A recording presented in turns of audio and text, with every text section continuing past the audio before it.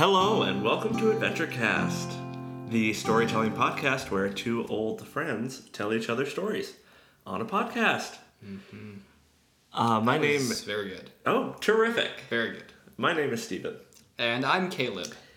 And welcome to the show. How are you doing, Caleb? I'm doing well, you know. I'm in my late 20s. I think about the future a lot. It's more than I bargained for. But, you know, on the other hand, I am surrounded by loved ones, and I'm really fortunate to have them. So I think I'm a very lucky person. I would say so too. I think you're incredibly fortunate. I think so. Yeah. How are you? I'm doing well. Quite the day today. Lots of crazy things happened. Good things, bad things. That's true. That's true. betweens. We don't want to date ourselves No. here. We don't want to date the podcast. But But just know that Some big things are headed your way, folks. Yeah, if somehow you're receiving this in the past, in the recent past, just know that you're in. Get ready, I You're in for guess. some big days. Or, yeah. Steven will be starting our first story today, because he's a big boy. And big boys. Yes, you said you're in your late 20s. Uh-huh. I'm in my late 50s. That's true. Yeah. That's true. And life has brought us together. We are unlikely friends. You were my theater teacher in middle school. And we have stayed close. And there is a very erotic reason Right. for that. One-sided. Erotic for one of us. Boy, I'm sure happy you stuck around. I left my wife. Erotic for one of us and like totally consensually neutral for the other one. Yeah. It's You not never. creepy. No, you It's never not had an weird. issue. Yeah. Let We're gonna have to, everybody in the know. description of this podcast, that we're gonna have to put a big trigger warning. Yeah, and also the truth, which is that we are the same age. We are the same age. We are twin brothers, actually. Yes, and we're both actually altering our voices so that we sound very different from each other. Right. Because usually it would Tough be work. just... You would know. You would know. I think it was one person talking to themselves. So I'm going to start us off today. There's a scary thought. All right. So our story today. That's right. Okay, so here we go. Once upon a time, there was an imprisoned child. Ooh. Not a good thing. Imprisoning children, and this child was very upset to be imprisoned. Very Wonderful. sad. I can see what a storybook beginning. Really bummed out. Sad child. Sad, weepy Sad child. child. Sitting in a jail cell. And what they did not know, they'd been in prison since they were very small. Oh. And this is all they knew. Was strife. Yeah. And what they did not know is that their parent was the king of a kingdom. Okay. Not the kingdom that they're imprisoned in. Right, a that's- rivaling I couldn't kingdom. figure that one out. A rivaling kingdom. Yes, some other nation, So this some child other is tribe. a prince. Some Yeah. prison child is Yeah. a prince or Yeah. a princess. Yep. Royal mix. Royal and mix. they did not know. But their parent is a king, and they were stolen away and imprisoned many years ago. Okay. What happens next is Yes. Yes. I am struggling today. That's all right. Like, as we Folks. previously mentioned, a lot is going on A lot's going on. in the world. So the king of the nearby rivaling tribe, village, nation has been searching for this child for, let's say, 7 years. 7 years. The whole time Yeah. that they've been imprisoned, and Yeah. they're now 10. And they've searched everywhere, and they do all the searching themselves. So they are leading sort of the search party all the time. And they've searched high and low and all the valleys. They cannot find them in any place. On this particular day where we begin our story, the king is searching for his prince, his son, in a cave far away from either land. Okay, so Their search has he's taken on them- the wrong path. Yeah, the search has taken them wide, and he is just out in a cave searching for his son. Okay. I will pass. Okay. The imprisoned prince had one particular memory because they were kidnapped when they were 3. So this is kind of their first memory. And it is of their father's face. And it's occasionally in a dream he'll appear, and it's a face that he recognizes, and it always brings him comfort. He's not quite able to say that it is his father. There's not like that connection. There's just this familiar face. So the prince one day is brought before a group of like a council, a high council of this rival kingdom, because they're trying to figure out what to do with him. Should they announce that they have him now that he's a little older? Should they start should they try and raise them under their culture and maybe, make him a highborn, someone who's sympathetic to their cause? So he's brought before this group of leaders in this rival kingdom, and they start debating what to do. And he is present for all of these ideas. And during these large, loud debates, the prince is able to slip away, and they get lost in they end up in like the sewers of the castle, looking for a way to escape. And I will pass. Terrific. So he finds nothing but disgust and more strife down in the sewers. It's disgusting and gross. And dark, and he's thinking, God, this is just my luck. Like, what is my life? He sees a light, and he follows it, and it takes him to where the countryside, and he finds that it dumps him into a river. And so he, still very much lost, has found himself outside of the kingdom and on the banks of a river. Mm-hmm. And he thinks, okay, well, I need to get out here. And I look like I've been imprisoned. I need something else. So he looks around and he finds some scraps of sort of material on the riverbanks, kind of like maybe somebody was camping and left some shit behind. And he dons what maybe was like a blanket or a scarf. And he ends up disguising himself as not him. He puts some dirt on his face to make him look even dirtier. Mm-hmm. He sort of ties this thing around his neck, changes out of his shorts into, some other like long drapey thing that he finds just kind of now looks worse than he did, but definitely doesn't look like he was a prisoner. Okay. He just looks kind of like a river person. He begins to make his way. He just says, okay, I'm going to follow down this river. I'm just going to follow this river where it leads. I don't know anything in the world. Meanwhile, his daddy, King Daddy, is searching for him in a cave. Right. And far away from either village or from either town. Mm-hmm. And they're searching deep into these caves, and all the men with him and women are like, this guy's kind of going nuts. It's been so long. We're exhausted from just searching all the time. Where are we? There's no way that his son's going to be in a cave. And then they hear a small voice. Hello, hello. They're shocked, and the king immediately starts running through these caverns, trying to find the voice. Hidden among some stalactites. I don't know which ones go up and which ones go down. I'm not sure either. Or which ones connect. But hidden among all of them. Yeah, among like a garden of these stalagmitillums.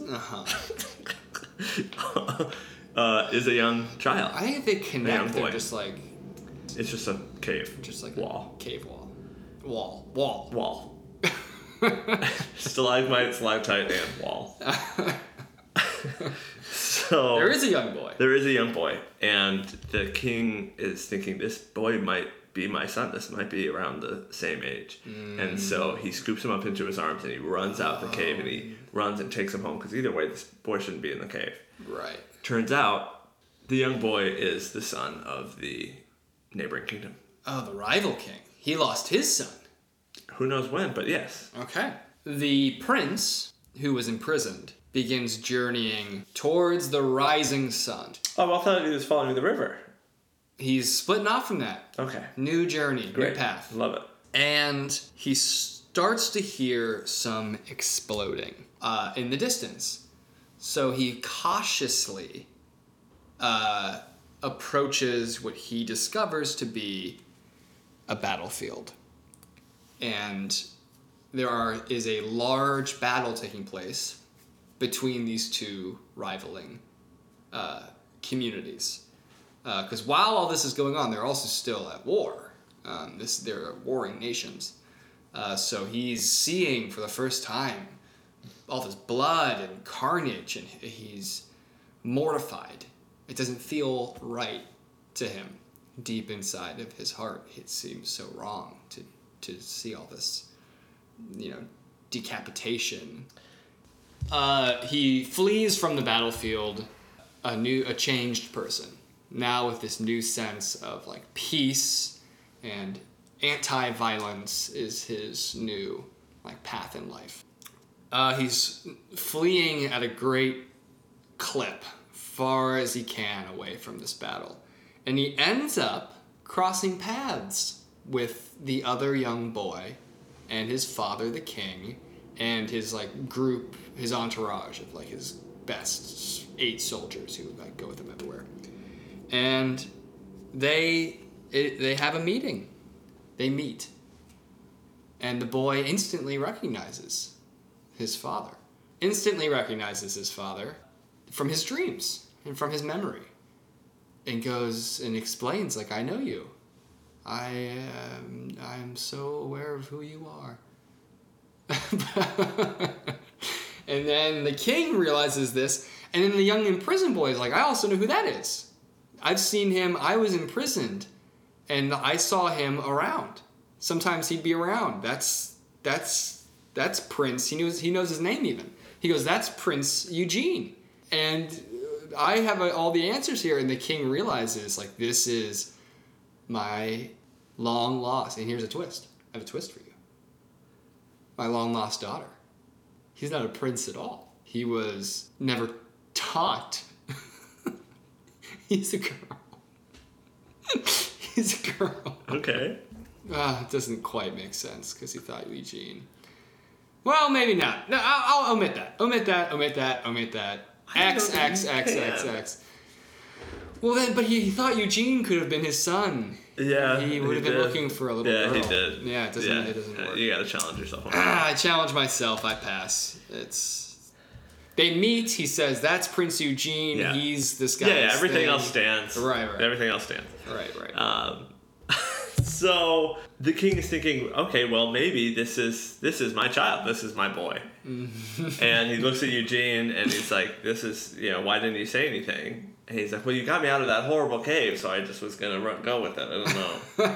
I don't know what was going on. Eugene's an idiot. And so the king takes both the boys and sort of cloaks them so that nobody can really see what they are. And he takes them through his city to his wife, the queen. Mm-hmm. And he says, honey, what are we going to do? I found our child. And she's, emotional, so excited. Right. It's been 7 years. Oh, my gosh. And she looks at Eugene and she's like, who is this? And he goes, well, this is, the other prince. Like, maybe there's something we can do here. Mm-hmm. And, should we do something sketchy? Should we do something, should we just return him? Like, what can we do? And so he calls a meeting with the neighboring king, and he says, I have your boy. He ran away because he was so afraid of your kingdom and the war that you have been driving on and on. And I have him, and I will return him to you if you promise to stop this war, because I don't want this war. I have my son back, and all can be right. I won't even come at you for taking my boy for 7 years, as long as you promise that we will never fight again. And they met, and he sent Eugene to his father, and the king fulfilled his side of the bargain, and everyone was happy. Hey, all right. The end. That feels all right. What's it called? It is called An Exchange of Hearts. Oh, an exchange of hearts. An exchange Okay. of hearts. Very nice. Yeah. Very nice. Yeah, fun. Let's grab a word from our sponsors. Stephen and I are going to go into the room and cry a little bit, and then we'll come back. Great. All right, folks. I hope that you enjoyed and that you will patronize all of Jerkmade or whoever we're... Windex. Windex. Just an ad for Windex. Just a Windex. You know you need it. You do. Go out and buy it. That's their slogan. Windex, pay me. Right. I got Windex, pay me. you. You know you need it. This will be a fun one. I'm starting us off this round. Yes, you are. Are you ready? No. You're not ready. I mean, we should begin, but I'm not All right. ready now. I'll vamp for 2 more seconds. All right, and that's all. Here we go. Once upon a time, at the world's most majestic tournament field, the air was full of electricity for the grand tournament of jousting that was taking place tomorrow morning. You could feel it in the air. People from all over the land were coming together to this majestic tournament field to compete. And one competitor who was coming was a demon from the underworld. They have always been so fascinated by humans and human culture, and especially athletics. They loved all things sporty, and they just loved seeing these fleshy little humans running around, kind of beating their chests and hitting each other with sticks. Yeah. This demon just loved. He did that. love it. Do you know why? Uh-huh. He loved it because he ate men. He was a man-eating demon. Mm-hmm. He ate humans. Mm-hmm. So of course he loves watching dinner run around. It's like, it's like a cat playing with a mouse. Uh-huh. He's loving it. And he, of course, also was competitive and liked to win things and thought, okay, well, I'll win some and I'll also, eat some. This is going to be great. And this is something he did. And first day of the tournament, he was up against his first rival, who was, in fact, a pixie. And as we all know, pixies have super strength. Uh-huh. So even though she was small in size, she could carry a joust and ride a horse like nobody's business. Right, she was small in size. In fact, she was about the size of a firefly. This demon's first competitor, kind of a bummer for the demon. He's like, God, I don't want to eat you. You're a little pixie. I like eating men. That's why I'm excited for this tournament, because there's about to be a bunch of humans running around. My first opponent's not even human. What are the odds? Anyway, it's also worth mentioning that this demon is usually the size of a giant. In the underworld, it's like they're titanic, Totally. Huge. Massive. But when the demon came up through the hellmouth into the human world, they change their size and shape, and they are disguised basically as a human. They wear if you saw them naked, their skin is still gray and their eyes are red, but they wear these robes, kind of nomadic robes, and they pass as a human. Totally. Even though that the air around them is chilled, people get you would notice something off. Anyway, round 1, and demon wins. It's very dramatic. It's very neck and neck at first, but the demon just starts to pummel this fairy with great accuracy, because his target is the size of a firefly. It really seems unfair, but he's able to just pinch that fairy right out of the air, and he wins round 1, and that starts to shoot him up towards the ultimate prize of the tournament, which he doesn't care about too much, But the ultimate prize is a key to, to the city. It's very much like in our world is kind of a symbolic gesture of like it's basically you become a folk hero. Yeah. A local hero. Not even just a global superstar. Oh. It's like winning American Idol in 2000. We shut up real quick. Yeah. It's like winning American Idol in 2004 times 1,000. It's like you're the biggest deal ever. Right, but that's kind of it. Bragging rights. Right. So our demon starts competing, and eventually they get to the final match. It is the finals of this tournament. And I will pass. So, Demon at this point, a little frustrated, because he had to fight like a pixie and a couple other just sort of like non-humans. Mm-hmm. And he was thinking, this didn't happen last year. They must have started letting magical people in. Not cool with me, even though I'm a demon. I'm just here for the meat. As we all are when we go to a joust. Final battle of the tournament, and as he is battling his opponent... Is this opponent human? This opponent is human. Okay. That's cool. I wanted it to be human. Yeah. And he's winning. Mm-hmm. And at one point he knocks the helmet off of his competitor, and he realizes that although it looked like a human, it was in fact his long-lost brother, who is half demon, half human. And he's thinking to himself, oh shit, right? I can't eat this one. So what am I even doing? That was his response to discovering. He's a demon. He's a man-eating demon. Right. He's like, oh, long lost bro, cool, but god damn it, now I don't even care about winning at all. Right. Yeah. And you're just gonna hate me. You're just gonna hate me for the things that I do. That's the truth. We'll see. So he ends up getting so angry that he won't be able to eat this one because, of course, it's his brother. Mm-hmm. That he pummels him to the ground. Oh, they start fighting. No, sorry, I just meant that metaphorically. He just beats him really bad. Oh, yeah. Just he just does really well. Okay. And he wins. Demon has won. Right.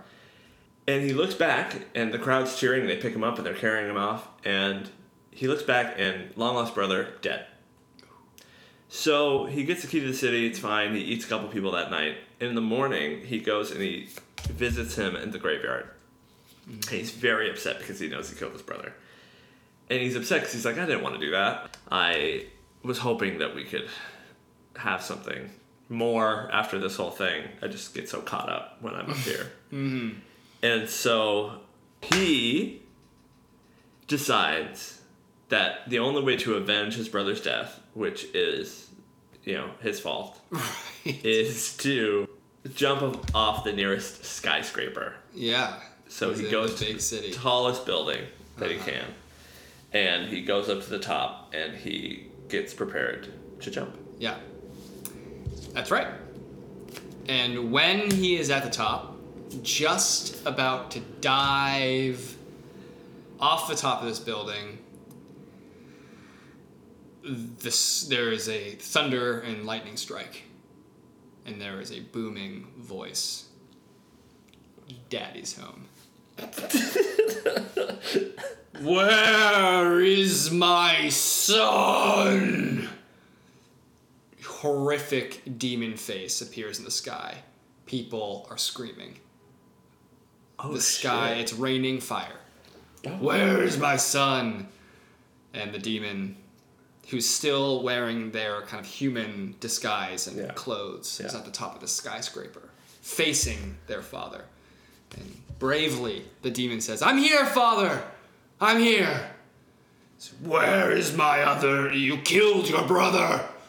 I felt it the moment you did it because of your petty human squabbles. Why must you compete in these jousting matches? I am going to tear you limb from limb. I'm going to torture you for the next 10,000 years. That was my favorite child. His mother was a beautiful human woman who I loved, named Miranda. And the son is scared. As I think we all are. I know I am. Son was scared. Anybody at home? Daddy Demon was angry.